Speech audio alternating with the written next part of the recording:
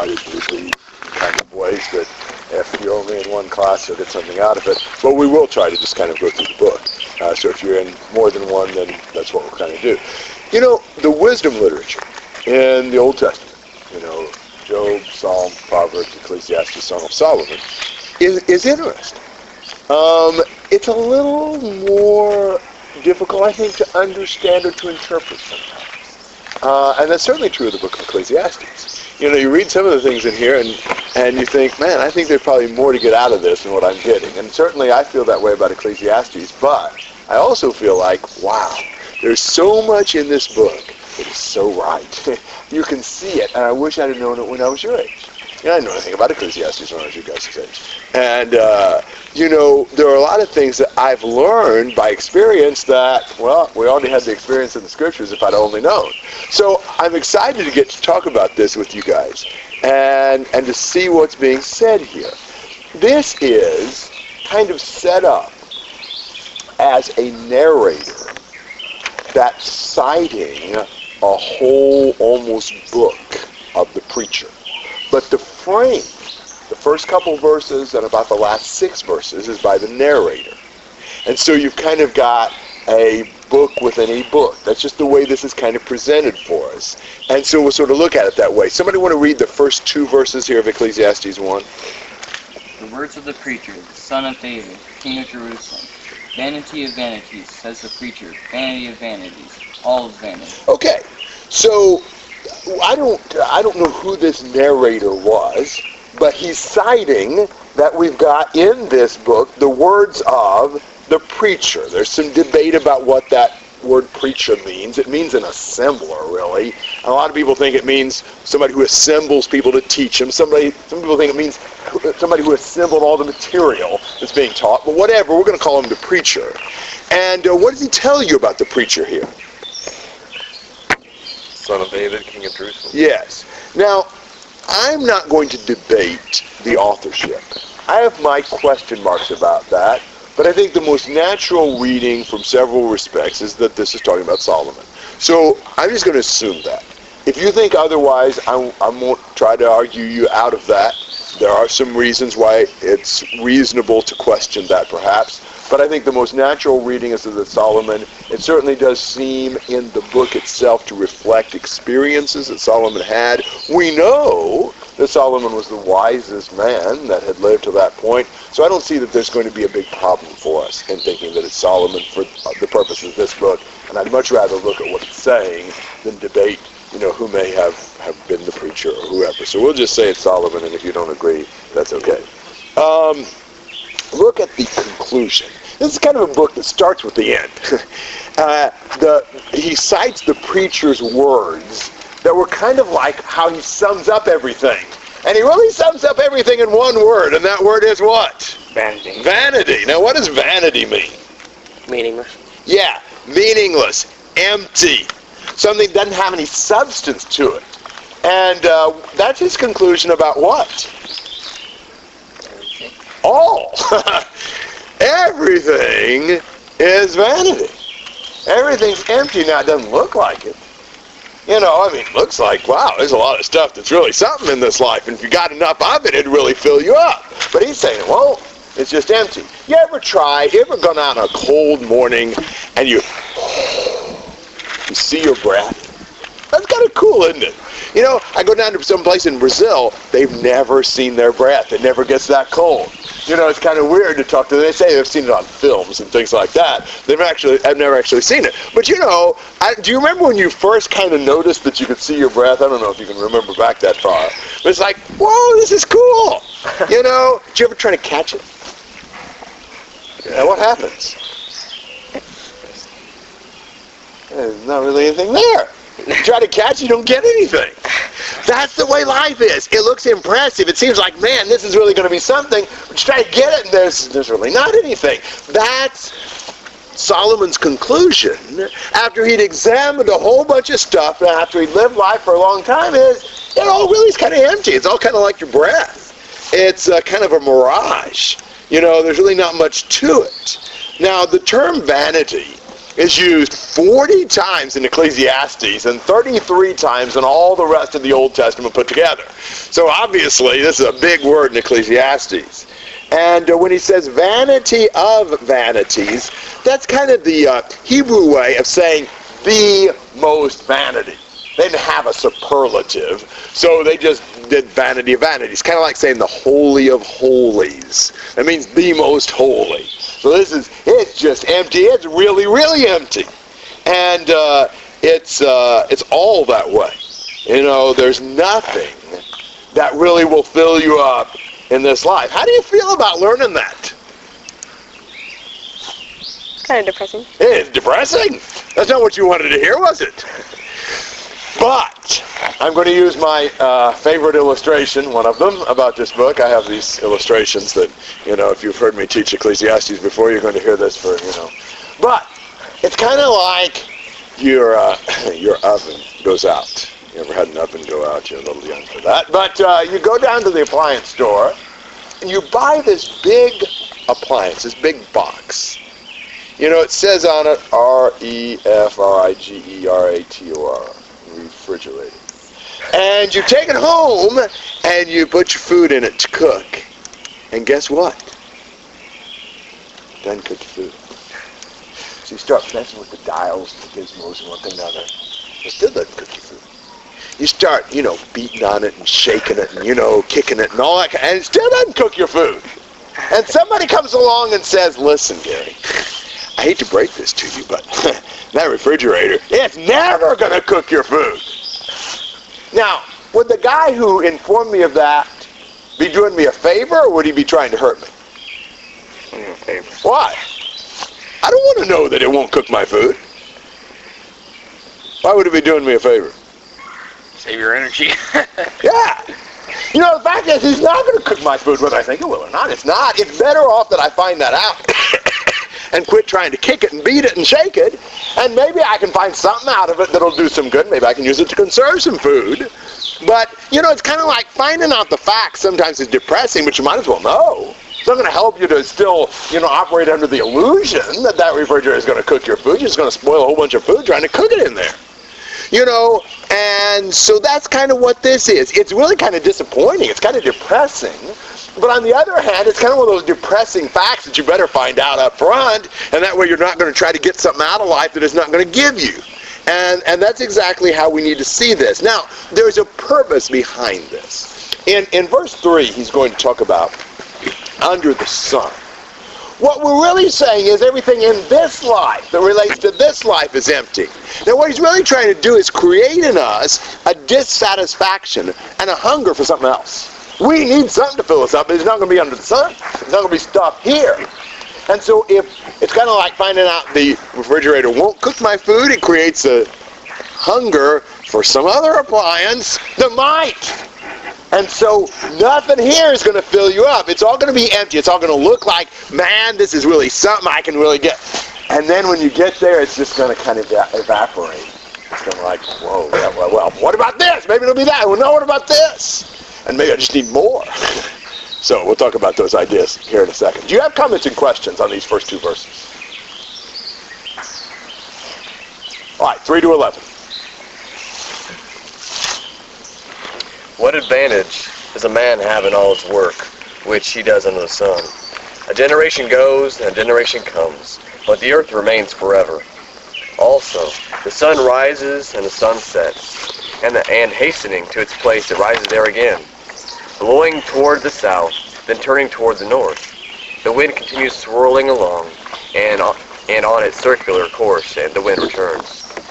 All the rivers flow into the sea, yet the sea is not full. To the place where the rivers flow, there they flow again. All things are wearisome.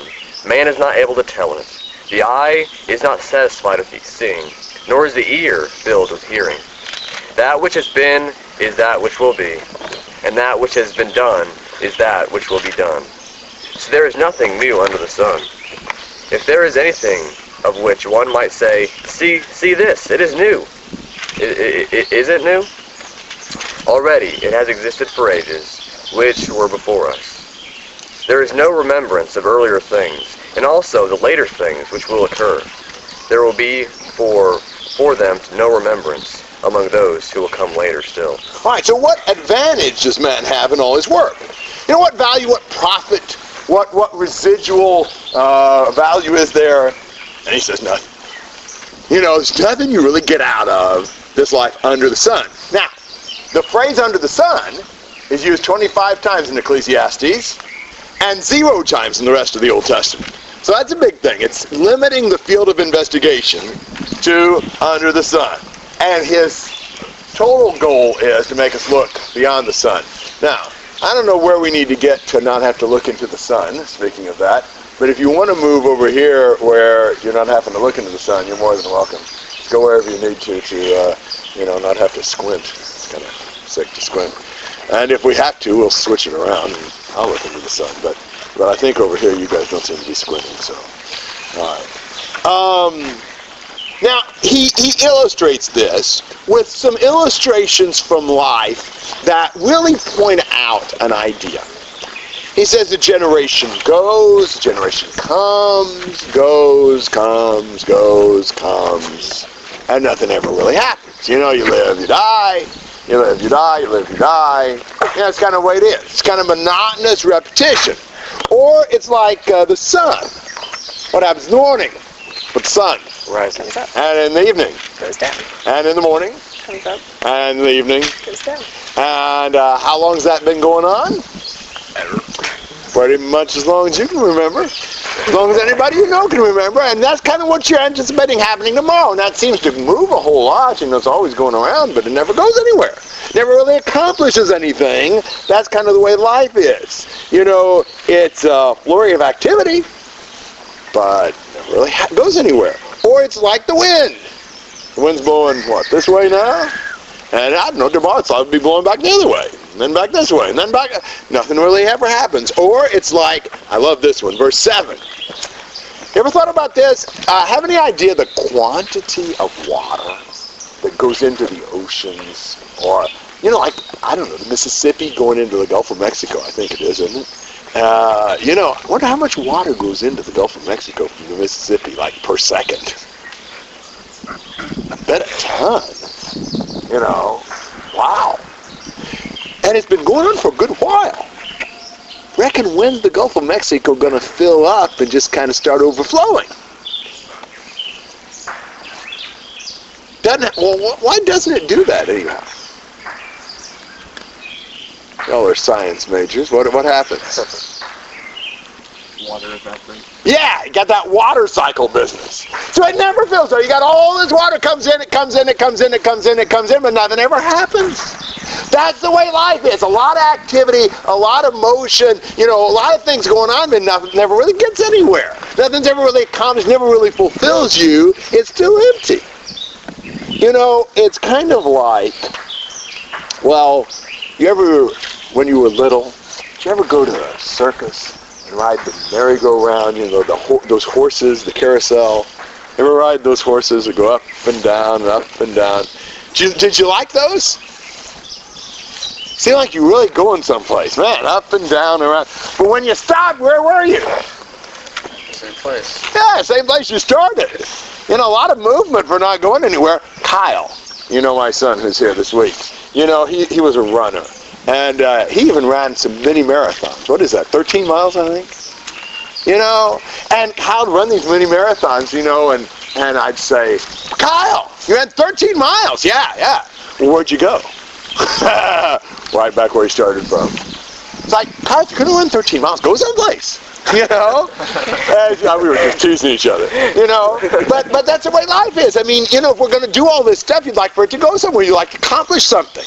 And it doesn't really do that. So, he says in verse 8, you know, all things are wearisome. Man is not able to tell it. The eye is not satisfied with seeing, nor is the ear filled with hearing. It doesn't fill you up. A lot of things happen, but no real progress. Now, when you find that out, there's two possible responses. Here's the response most people have. You realize this didn't fill me up. So what do most people do to try to deal with the fact that they weren't filled up? Eat more. Yes! I gotta get more! And that doesn't fill you up, so what do you need? More! It's kind of like eating celery. I don't know if this is scientifically true, but I have heard that it takes more calories to digest the celery than what you get out of it. Have you ever been really hungry? You sat down to a big plate of celery, and you eat it? And if it's true that it takes more calories to digest it than what you get out of it, guess what happens after you eat the celery? They're still hungry. Actually, you're hungrier. And so you get even a bigger plate of celery, and you wolf that down. And guess what? You're hungrier yet. So you get even more celery, and you start feeding it with both hands. Will it ever dawn on you, I don't think it's a quantity question here. I just don't think it's going to do. Or, I've never experienced this, thankfully, but I understand that if you're out in the middle of the ocean and you get really thirsty, it's not a really good idea to drink the ocean water that's salty, because guess what happens? It gets you thirsty. It gets you thirstier, so you drink more of the ocean water, and it gets you thirstier. And eventually, I don't know, it kills you. I don't understand all that process, but it like dehydrates you. It's kind of an odd thing to think about. But we get life, I don't care what you're looking for. Whatever you think might fill you up. Maybe it's money. A lot of people it is. So they get a certain amount of money and, well, you know what? It's not doing it. I need more. So they get more. I need more, Well, sooner or later we got to come to realization, I'm not getting it here. It's like celery and salt water. It's never going to fill me up. I just get hungrier and thirstier and more dissatisfied. That's what he's trying to tell us about everything under the sun. It never will fill you up. I don't care what it is not going to fill you up. You're not going to be satisfied because it won't do it. It's just, that's not the design of it. So, a lot of things happen in life, but nothing really changes. Nothing really new, nothing really productive, and nothing that's going to make you wake up in the morning and say, I'm really satisfied with this. I'd love to hear your comments and thoughts, discussion. What do you think about all that? Well, if it is Solomon who's writing the book, we see he felt his own condemnation here. And we are so much like that. We're so quick to say, well, that's empty, that's vain, or that's sinful. We don't need any part of that. And then we fall to those things. We see Solomon, the king of indulgence, 700 wives, 300 concubines. Or was it the other way around? Hey, you were right. Okay. You see his lavish kingdom and all the gold and the silver. And yeah, God had granted him the wealth, but it clouded his eyes. And if we're not careful, that's what happens to us. We get to feel, well, we're so wise, we know what's right. We might smudge the line. And it doesn't even have to be sinful things. Even things that are okay in life, that aren't necessarily bad in and of themselves, they're not going to fill us up. They may not be morally evil, but if you're looking at them to satisfy you, you're going to be pretty disappointed. Good thought. Other comments and thoughts? I think, just for young people, we need to realize that we can learn from other people. And I think many times we think we're smart enough, we know our situation better than anyone else, and so we're not going to take the advice of, older folks or people who have been in the same shoes as us. And we need to realize as we're reading this book, this has happened to a real person. This is, happened to a person that was, okay, it wasn't exactly like us, but he was a person, and he came through these same, things and lived life just like we're living life. And we need to realize that we need to learn from other people's examples. And that's the thing that we need to learn and realize before we even get into this book. Yeah, you shouldn't have to make the same mistakes everybody else makes. Paul Earnhardt says you need to learn on other people's tuition. They paid the price and you get the lesson out of it. And that's exactly what we need. And you're exactly right. And he's going to make the point several times in the book that, he's really tried it all. The only thing you'll do if you try the same thing is you'll just repeat the same experiment, you'll get the same results. Better off not to have the headache. There's better ways to live than always dreaming that if you just had more of this, that, or the other thing, you get filled up. Good comment. Other comments or thoughts? All right, 12 to 18.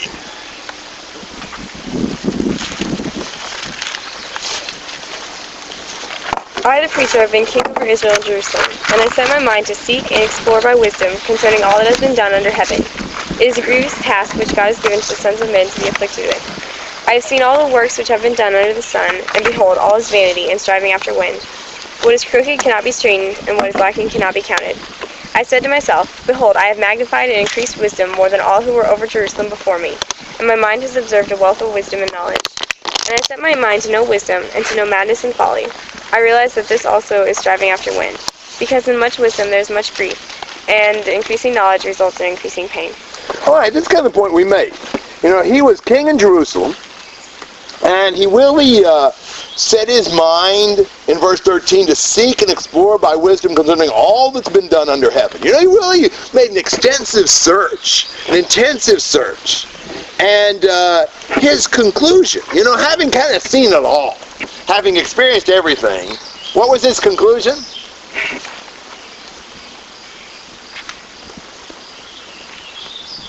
Meaninglessness. Yeah, it's vanity, empty, and he uses another expression that he uses quite often in the book. It's all what? Striving after wind. Yeah, chasing the wind. You ever tried to do that? No? Yes. Yeah, have you? Well, and did you manage to catch it? No. No. Now, what if Dan had managed to catch it? What would he have gotten?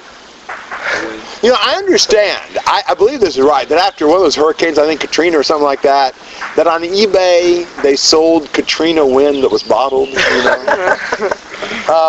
Any of you really have an interest in that? You know?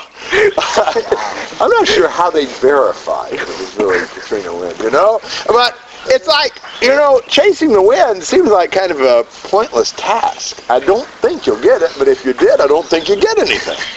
That's what Solomon's saying about life. You're not really going to get it, and if you did get it, you wouldn't have anything once you got it. That's his conclusion about everything under the sun. I know it's depressing. It's the refrigerator. You got to learn the depressing facts so that you don't have false hope, and so that you'll look to find some other appliance that might give you the fulfillment and satisfaction that you're really looking for. Now, one of the things that Solomon does in this book, there's 2 or 3 different kinds of things. We'll kind of talk about it as we come to them. One of the things he does is he sort of conducted like an experiment. Now, he was king. He was wise. He had riches. He had pretty much anything he wanted. And so he tried out different things that you might think, I think this will do it. And he sort of gives the results of his experiment. And one of the things he tries out, he mentions here in those last few verses of chapter 1. What did he try? Knowledge. Yes, knowledge and wisdom. Now, a lot of people think that's where it's at. You know, get an education, learn a lot, you know, philosophy, psychology, you know, whatever. Just if you really knew enough, it would really fill you up. You know, you'd feel so good about yourself, you'd really feel like you had everything under control. Well, what was his conclusion about that? Yeah, it actually didn't help. It kind of hurt because, well, he says there's, in verse 15, he says, you got some crooked things that you can't straighten out, and you got some things that are lacking, that there's too many to number. And so the wiser you get, the more of these frustrating, wrong things you see, and it just gives you a lot of grief and a lot of pain, because you find out a bunch of stuff you didn't want to know. Kind of like exploratory surgery. Sometimes you didn't want to know the results. You know, the more you learn, the more frustrating it is. Years ago, I don't know, you're too young to do this, but any of you ever read Reader's Digest or knows what Reader's Digest is? Yeah, not many. But they had, it used to be better than it is now. They used to have, maybe they still do, a section that's called That's Outrageous. It's mostly things that like stupid politicians or judges or whatever did that were like wrong. They were wrong. And I always thought, man, if I could be president, I'd read Reader's Digest every month, and I'd correct those things. I'd make them, you know, do the right thing. You know? And it's like, the more you learn, the more things are wrong. The more you find out about life and about people and about situations that are like, No, it shouldn't be this way. And what you going to do about it? Yeah, I mean, many of those things, you're not going to do anything about it. You can't straighten out all the crooked stuff. And you can't fill up all the stuff that's lacking. And so the more you know, the more bad stuff you know. It's not really where it's at. You know, I'll make a point here about this. And that is, I am not against learning things. I'm not against getting an education. Not totally by my design, but my son's getting a master's degree right now. It's okay. I've got a bachelor's degree.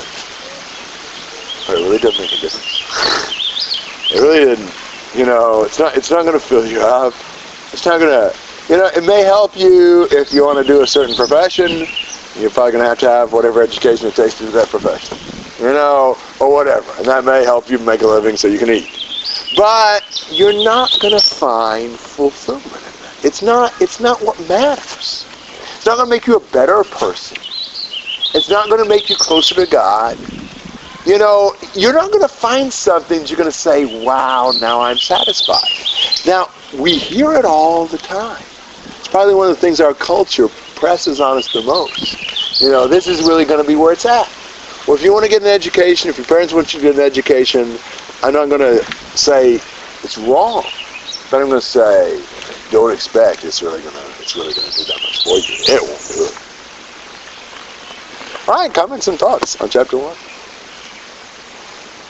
think maybe sometimes Gary Sandusky tells about if there's some kind of fence or something that the wind would blow in there and it'd stir up the leaves and everything, and he'd run after it, trying to catch that wind.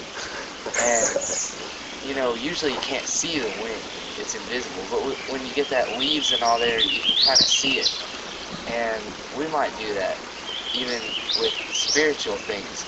We can see it. Oh, there it is. This is great. This is spiritual. And really, we don't have anything because we're not looking at the right thing. Yes, that's exactly right. If it is an under-the-sun thing, we won't get it, and it won't help us if we do. Beyond the sun, the Lord, and what's truly from Him, absolutely, that's meaningful, and that'll fill us up. And that's where He's ultimately going. The last couple verses of the book is, that's what really matters, and that's what will fill us up. But everything else, it's going to be empty, whether we think it will be or not. Good comment. Other thoughts? And I think that's the good thing about Ecclesiastes is once we realize what's really important, then we can have that base in the Lord, and then after that, everything else falls into place. You don't have to worry about the more technical things. If you have a ground in the Lord, if you're grounded there, then you put on that attitude of striving to please Him and always glorifying Him, and you don't have to worry about the technical things in life, the small decisions and stuff. And so Ecclesiastes is that reality check, that reminder, that wake-up call to us that once we realize what's important, we can glorify the Lord, and that be it. Good point. Yeah, you don't stress out about the things that don't make much difference anyway, because they're not going to make much difference anyway. It's amazing. You've done that before.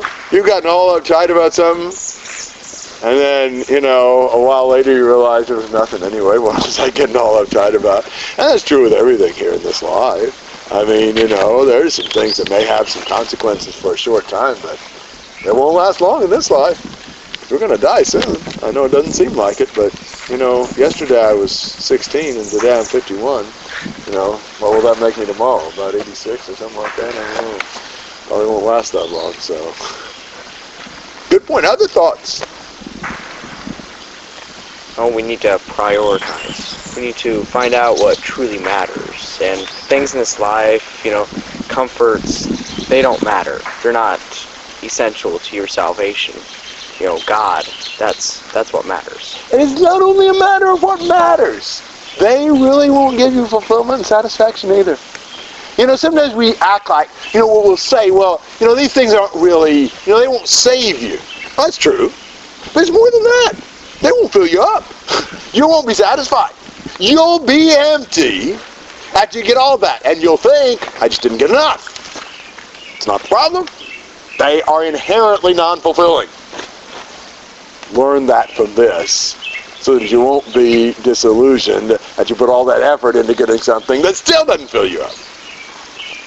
I think this is such an excellent point. And you've seen it sometimes. I've seen it more because I'm older. And man, it's so true. And you see it not only in yourself, you see it in everybody else. And it's just amazing. It really is. This is this is not the main point of the book, this is an illustration about just one angle of this. I was talking with a guy I've become really good friends with recently, and we were at a Bible study, and this was just the other day, and on the way home, we were several people. He was talking about the NBA game. I don't know if he's playing in the NBA at the moment, but whatever, one of these playoff games, and he was going to go home and watch that. He was all excited about it. I wanted to know if I was going to watch that. I said, well, I don't think I've looked at TV in the last few months. I'm probably not going to. I don't have time anyway. And then later on, it was just him and me the last few miles home, and I'm like, so how are you really doing? He said, I don't feel very good about today. He said, I studied and all that, but I just didn't feel very productive. I just didn't feel like I got very much out of it. I just feel kind of frustrated. And he said, I'm going to go home. I'm gonna really try to study and get more out of it. I'm like, what about the game? He said, I thought about it and I realized if I watch that game, I'm just gonna feel worse. If I feel like I haven't been productive. He said, I think I'd feel a lot better if I'd lock myself in my room and just make myself study. Now, that's just one specific application, but it's like there's a lot of truth to that. There's not wrong to watch a ball game. But does it fill you up? If you're really depressed, is it going to really, wow, I feel great after this? No. It's not going to do it. It may be fun. It may be fun to watch. But, you're not going to be fulfilled because you become a great ball game watcher. Or anything else in this life. That's the point so far. Other thoughts? All right, chapter 2, verses 1 to 11. Let's see some more areas that he experimented with.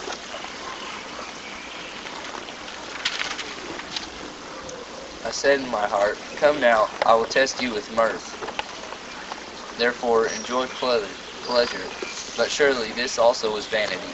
I said of laughter, madness, and of mirth, what does it accomplish?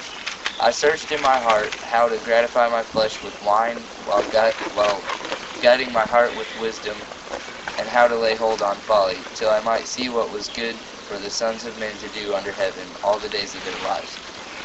I made my works great. I built myself houses. I planted myself vineyards. I made myself gardens and orchards, and I planted all kinds of fruit trees in them. I made myself water pools from which to water the growing trees of the grove. I acquired male and female servants, and had servants born in my house.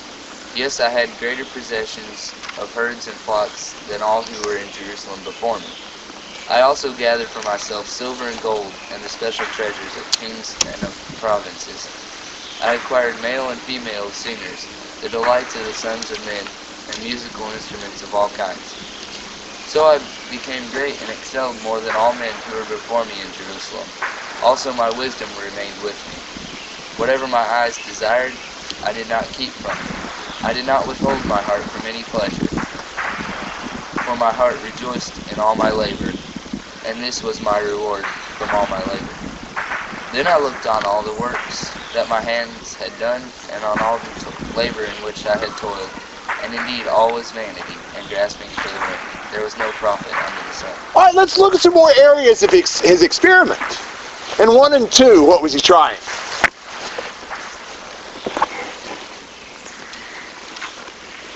Pleasure. Pleasure, having fun. Anybody ever think that having fun is the key to life? Plenty of people. That's where it's at. Man, you get enough fun, you're going to feel great. It's going to really fill you up. Nope. Says, doesn't do it. Solomon had plenty of chance to have fun. So that's not where it's at. Verse 3, what did he try? Alcohol. Yeah.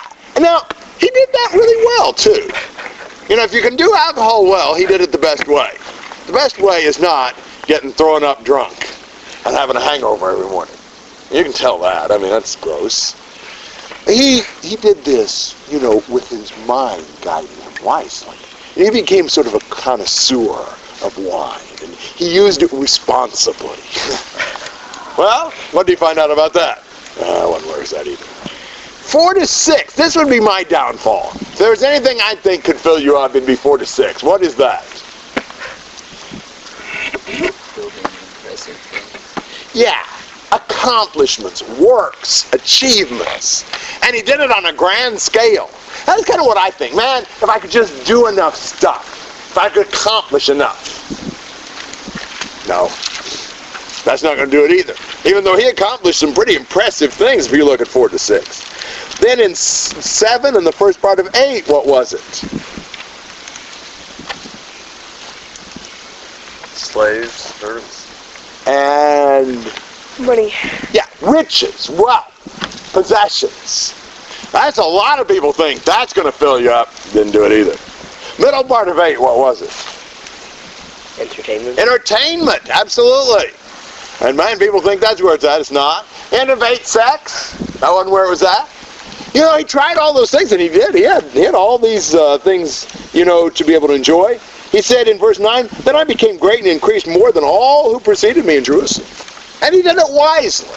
You know, obviously somebody who just becomes an addict to this stuff won't be. But he did it, you know, in proper proportions, all that kind of stuff. And, well, you know, did he have any fun? Sure. Yeah, he did. Look at verse 10.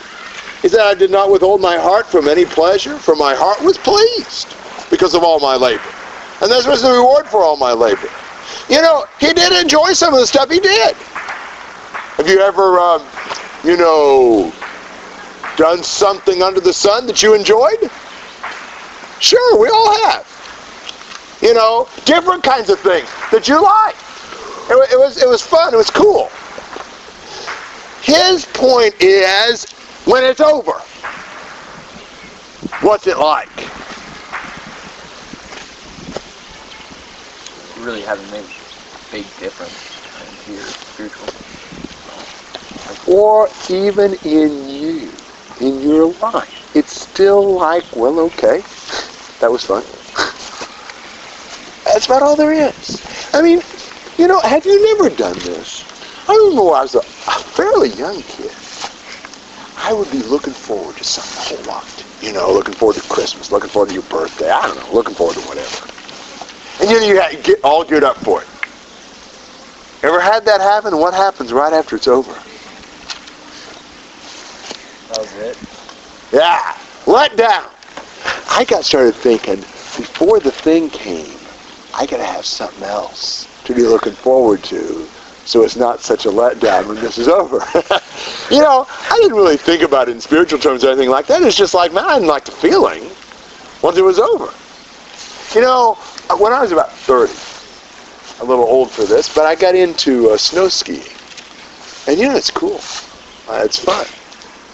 And I remember even, there were a few times I went on kind of some ski trips, you know, where there was maybe 4 or 5 of us. We went for a couple days, and we went to like West Virginia or New York State or somewhere like that.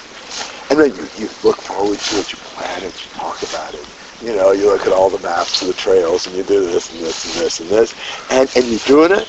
And I don't know, I'm not a super adventure seeker, but skiing's kind of a thrill. It's fun. I've always liked snow. You know, it's actually something I can do without falling down every time I go down the hill. Don't look too good, but that's beside the point. And, you know, and it's like, you know, it's kind of fun. It really was kind of fun. But, you know, I get back home, it's like, well, that was fun. They just seem kind of like, man, I was expecting it to, I don't know, I was expecting it to feel different. I was expecting it to do more for me afterwards. It's like, well, it was fun. Now it's over. I just didn't have a lot after it. And you know, I think most everything's like that. You know, you may be pleased with your labor. I mean, it may be fun, and but kind of the key to the pleasure is the repetition. It's kind of like taking drugs. You know, never taken drugs, thank God. But you know, from what I understand, what happens when you take drugs? Get addicted to it. Why? Because nicotine. Oh yeah, or whatever. What happens with the drugs? Makes you feel all nice. But then what? Why? It goes away. Yeah, exactly. It goes away. You know, it's like, well, yeah, it was a cool high, but so we got to have another fix.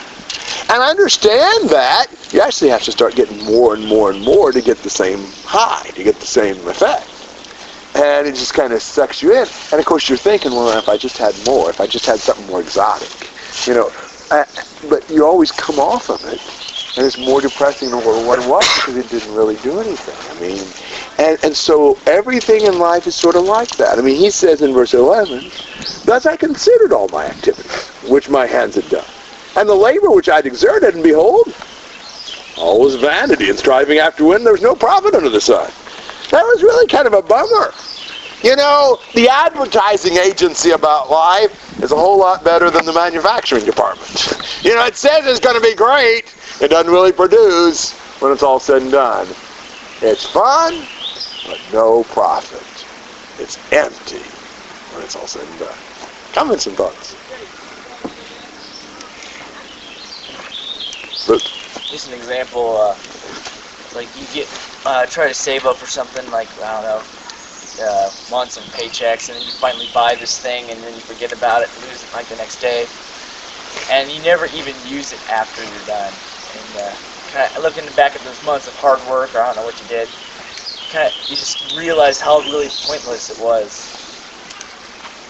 Isn't it true? I mean, you know, I see it more than you do, again, because I'm older, but you've seen it. Things you were really looking forward to that you really thought, man, if I can finally get to this, if I can finally do that, if I can finally buy this. Was it really as great as what you thought it was after you did it, after you got it? No, it's not. And it's not like, well, I just didn't get the right thing. I didn't do the right thing. What he's saying is, you can get it all and do it all, and it's still going to be the same way. That's the advantage he had of having all these resources and all this wisdom and everything he wanted. You know, all the power. He could have it all. And he got it all, and well, still wasn't anything. Other thoughts? 12 to 17.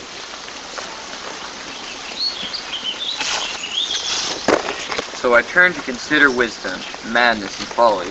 For what will the man do who will come after the king, except what has already been done? And I saw that wisdom excels folly, as light excels darkness. A wise man's eyes are in his head, but the fool walks in darkness. And yet I know that one fate befalls them both. Then I said to myself, as is the fate of the fool, it will also befall me. Why then have I been extremely wise? So I said to myself, this too is vanity. For there is no lasting remembrance of the wise man as with the fool, inasmuch as in the coming days all will be forgotten, and how the wise man and the fool alike die. So I hated life, for the work which had been done under the sun was grievous to me, because everything is futility and striving after you. Okay. So here's another area that he experimented with and kind of talked about, and that's again wisdom. Now, he had a lot of wisdom, and what would he say? Better to live life with wisdom or without wisdom? Wisdom. Why? What's he say?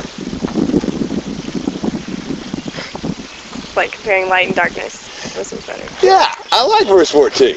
The wise man's eyes are in his head, but the fool walks in darkness. You know, wisdom sheds some light on life.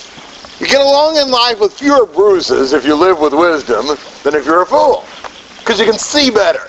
can avoid the obstacles.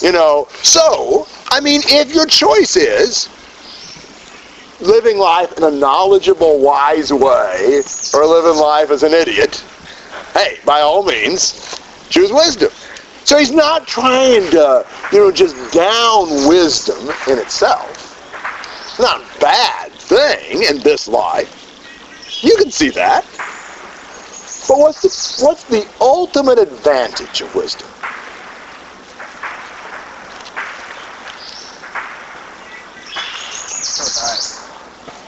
You still die. You still die. Well, what's the difference between the death of a wise man and the death of a fool? There is no difference. That's frustrating. When it's all said and done, there's no difference. They both die. I mean, which one decomposes faster? Death is sort of the great leveler. It kind of puts everybody back on the same plane, and it's where we're all going. You have two choices in life. It may not be your choice, but there's two options that'll take place. Either you're going to get old, or you're going to die young. Those are pretty much your two options. And still you're going to die. And wise man and fool die alive. You don't really have anything to show for it.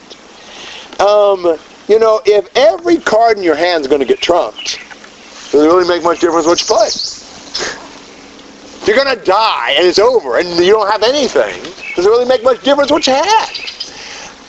Some of you heard me use this illustration, but I love this. I heard it from Don Truex. I have no idea where he got it. But about the 12-year-old who loved to play Monopoly with Grandpa. As a 12-year-old, he never won. He still liked to play. Until one day, he beat Grandpa at Monopoly. It was his best day ever. He just had, it was so exciting. He just jumped up and down and celebrated. He ran and got Grandma and drug her in there to see his hotels and houses and properties and all that kind of stuff. It was just tremendous. He won. He beat Grandpa. Can you imagine that? That's exciting for a 12-year-old. You finally beat Grandpa at Monopoly. For about 15 or 20 minutes, Grandpa let him have his own private, party. And then Grandpa said, "Now, grandson, put it all back in the box." It's over. That's life. Now it goes back in the box. That's the thing. Wow, wisdom's better than foolishness, absolutely. But in the end, it doesn't make any difference. So, I think death is the one thing. There's more than anything else, the overriding factor that just makes you see this life is empty. No matter what you do, no matter what you get, no matter who you are, you die, it's gone. So wisdom is great, right? He says, so I hated life, for the work which has been done under the sun was grievous to me, because everything's futility. It's striving after the wind.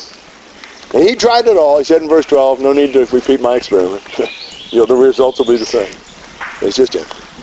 He hated life. It just made him so angry, so upset when he stopped and realized, through all this, there's nothing. Now, I want to again say, not all of you are going to be here for the rest of these classes.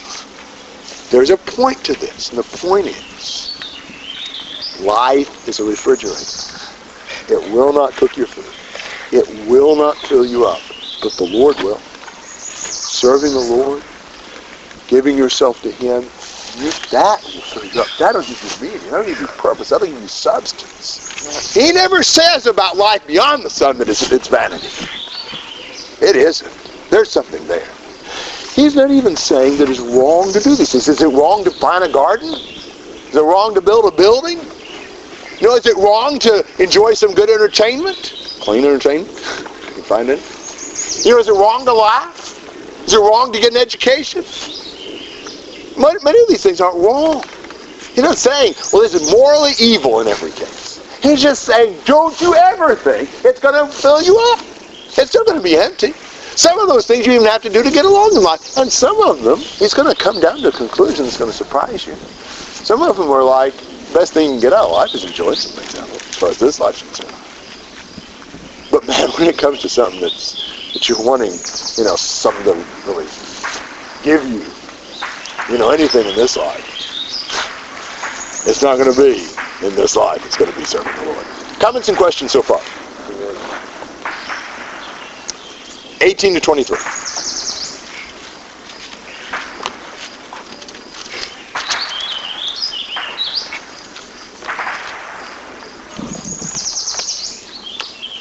Thus I hated all the fruit of my labor, for which I had labored under the sun, for I must leave it to the man who will come after me. And who knows whether he will be a wise man or a fool. Yet he will have control over all the fruit of my labor, for which I have labored by acting wisely under the sun. This too is vanity. Therefore I completely despaired of all the fruit of my labor, for which I had labored under the sun. When there is a man who has labored with wisdom, knowledge, and skill, then he gives his legacy to one who has not labored with them. This too is vanity and a great evil. For what does a man get in all his labor and his striving with which he labors under the sun? Because all his days his task is painful and grievous. Even at night his mind does not rest. This too is vanity. Wow. He looked at everything he'd done. How'd he feel? This is getting me nowhere. So he'd accumulated all this stuff. What was he going to do with it? Die and leave it to someone you didn't even know. Maybe he didn't know him. Someone who didn't work for it. So that person who didn't work for it, his heir, how's he going to appreciate all this? It is not the same when you get something given to you as when you have to work for it. These guys, I've never met one of them, but I hear the people who win the lottery, get all these big bucks, half the time in 5 years they're broke. Isn't that weird?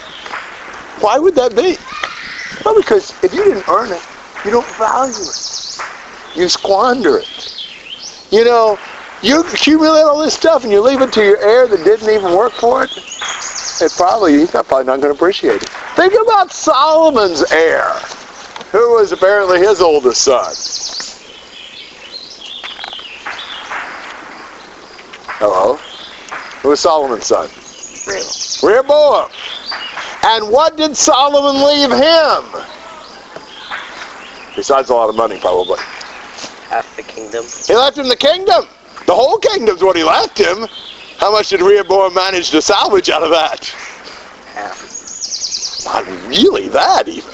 How many tribes? 2 out of 12.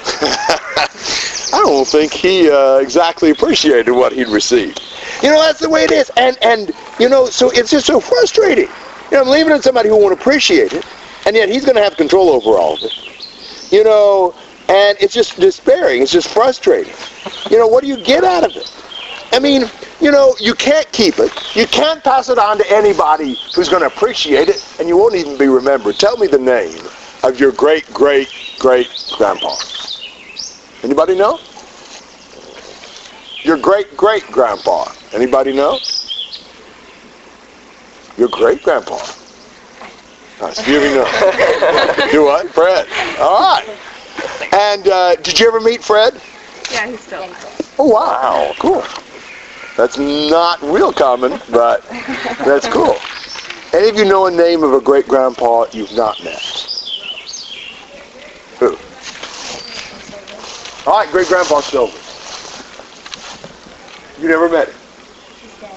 Yeah, that's probably why you didn't. You know his name?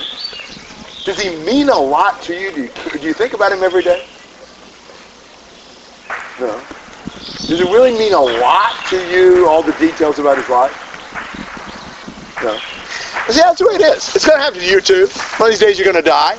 In a few years, nobody's going to really care. They probably won't even remember your name, but if they do remember your name, it's not going to be a big deal. That's what happens. It's so empty in this life. Comments and questions? 323. It really isn't our human nature to not appreciate the things that we don't earn. I had this stuffed animal when I was little, and I just loved this stuffed animal. But I was getting too old to keep on sleeping with it, so I gave it to my little brother. He's still on the ground every single day. He just didn't even appreciate it. And, and so it really just kind of disappointed me, but I kind of see where Solomon's One of these little brothers or littler? No, still? littler. All right. Well, we would hope these guys wouldn't do that with their I'm stuff. sure they would, though. Yeah, I think Kyle still sleeps with one, so I don't think there's really? an H-1 around that. You can ask him about that. Oh, awesome. Get it back. Other comments? 24 to 26.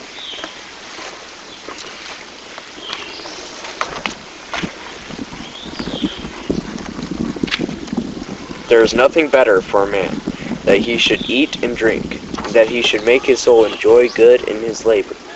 This also I saw, that it was from the hand of God. For who can eat, or who else can hasten hereunto more than I? For God giveth to a man that is good in his sight wisdom, and knowledge and joy. But to the sinner he giveth travail, to gather and to heap up, and that he may give him that is good before God. This also is vanity and vexation of spirit. I bet this is not the conclusion you expected him to come to at this point, is it? And yet 7 times in the book, he essentially comes to this same point. It's clearly an important point. What's he say the best thing you'll get out of this life?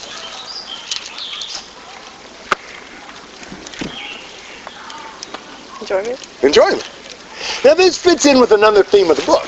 One of the themes of the book of Ecclesiastes is, okay, life is empty, but what's the best way to live it? Best thing you'll do in life under the sun is to enjoy the moment.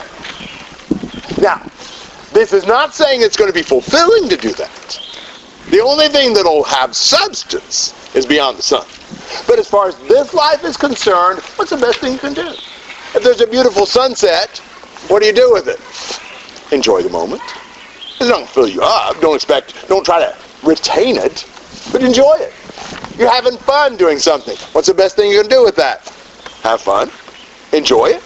Appreciate enjoyable moments, and don't expect them to give you anything more. There's 2 guys.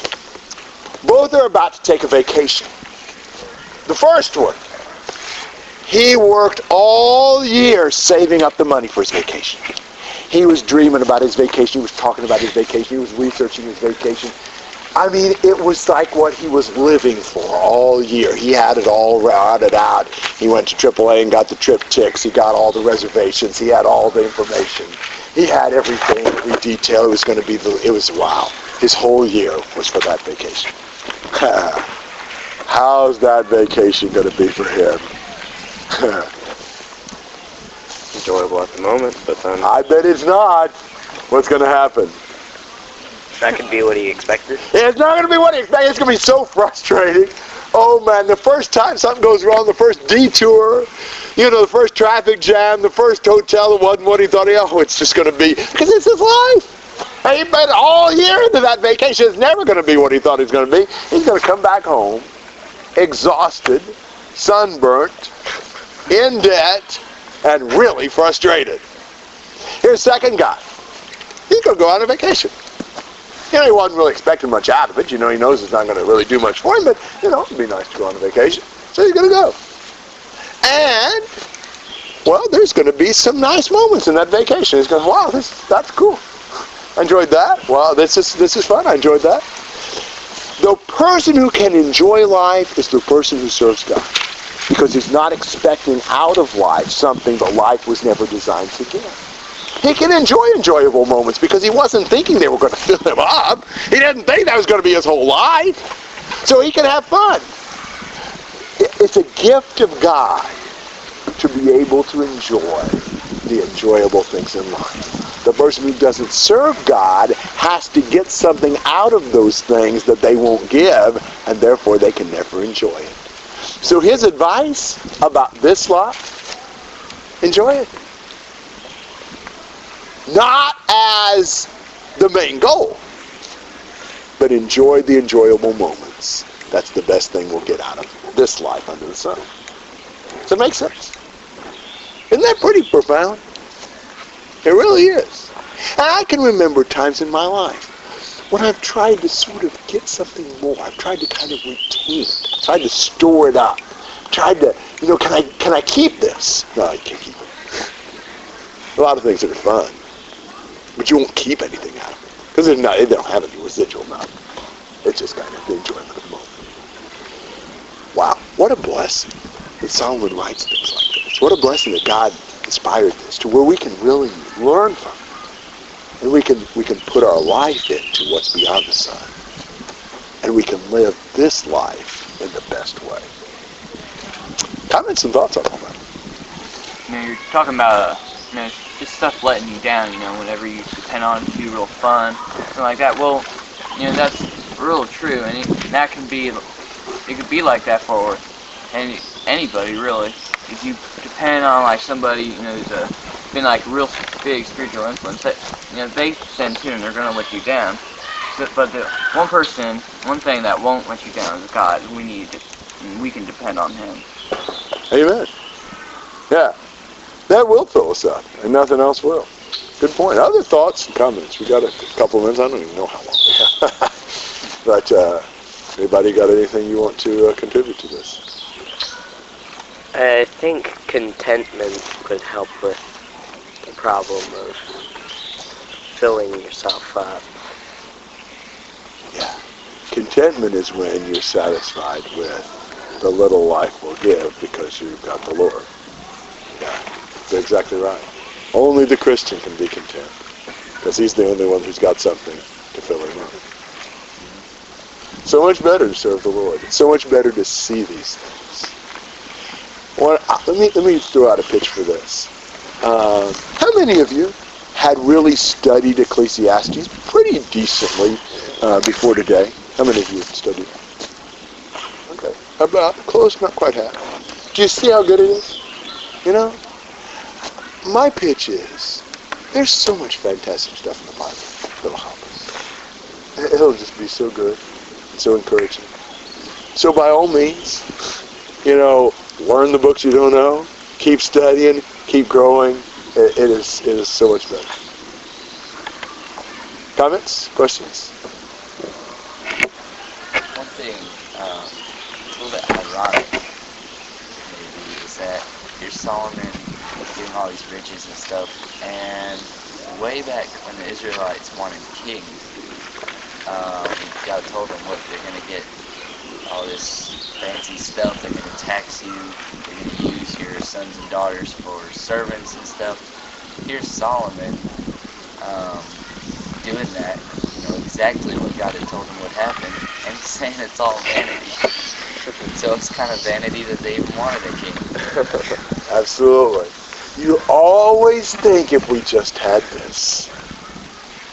That's the universal illusion. Other comments? Solomon, in his days, he was one of the richest kings. I think he was the richest king. Well, the nation was so wealthy back then, that people, we always think, oh man, that would be awesome, that big old silver, something like that. They saw something like that. It was just plain. Yes. It's something normal. How many of us, seeing a lump of silver like way over there, would go over and get that. A preacher, all of us would. But, it's just one of those things where, you want something so bad, but once you have them, and you just get used to them, and you just don't care about them anymore. Well, you're exactly right. I go to Brazil, and man, some of the people there live in conditions that they would think you guys are in mansions and you just have everything. And then if they just have that, they never want anything else. Doesn't work that way, does it? No matter where you are, you think if I just had something more,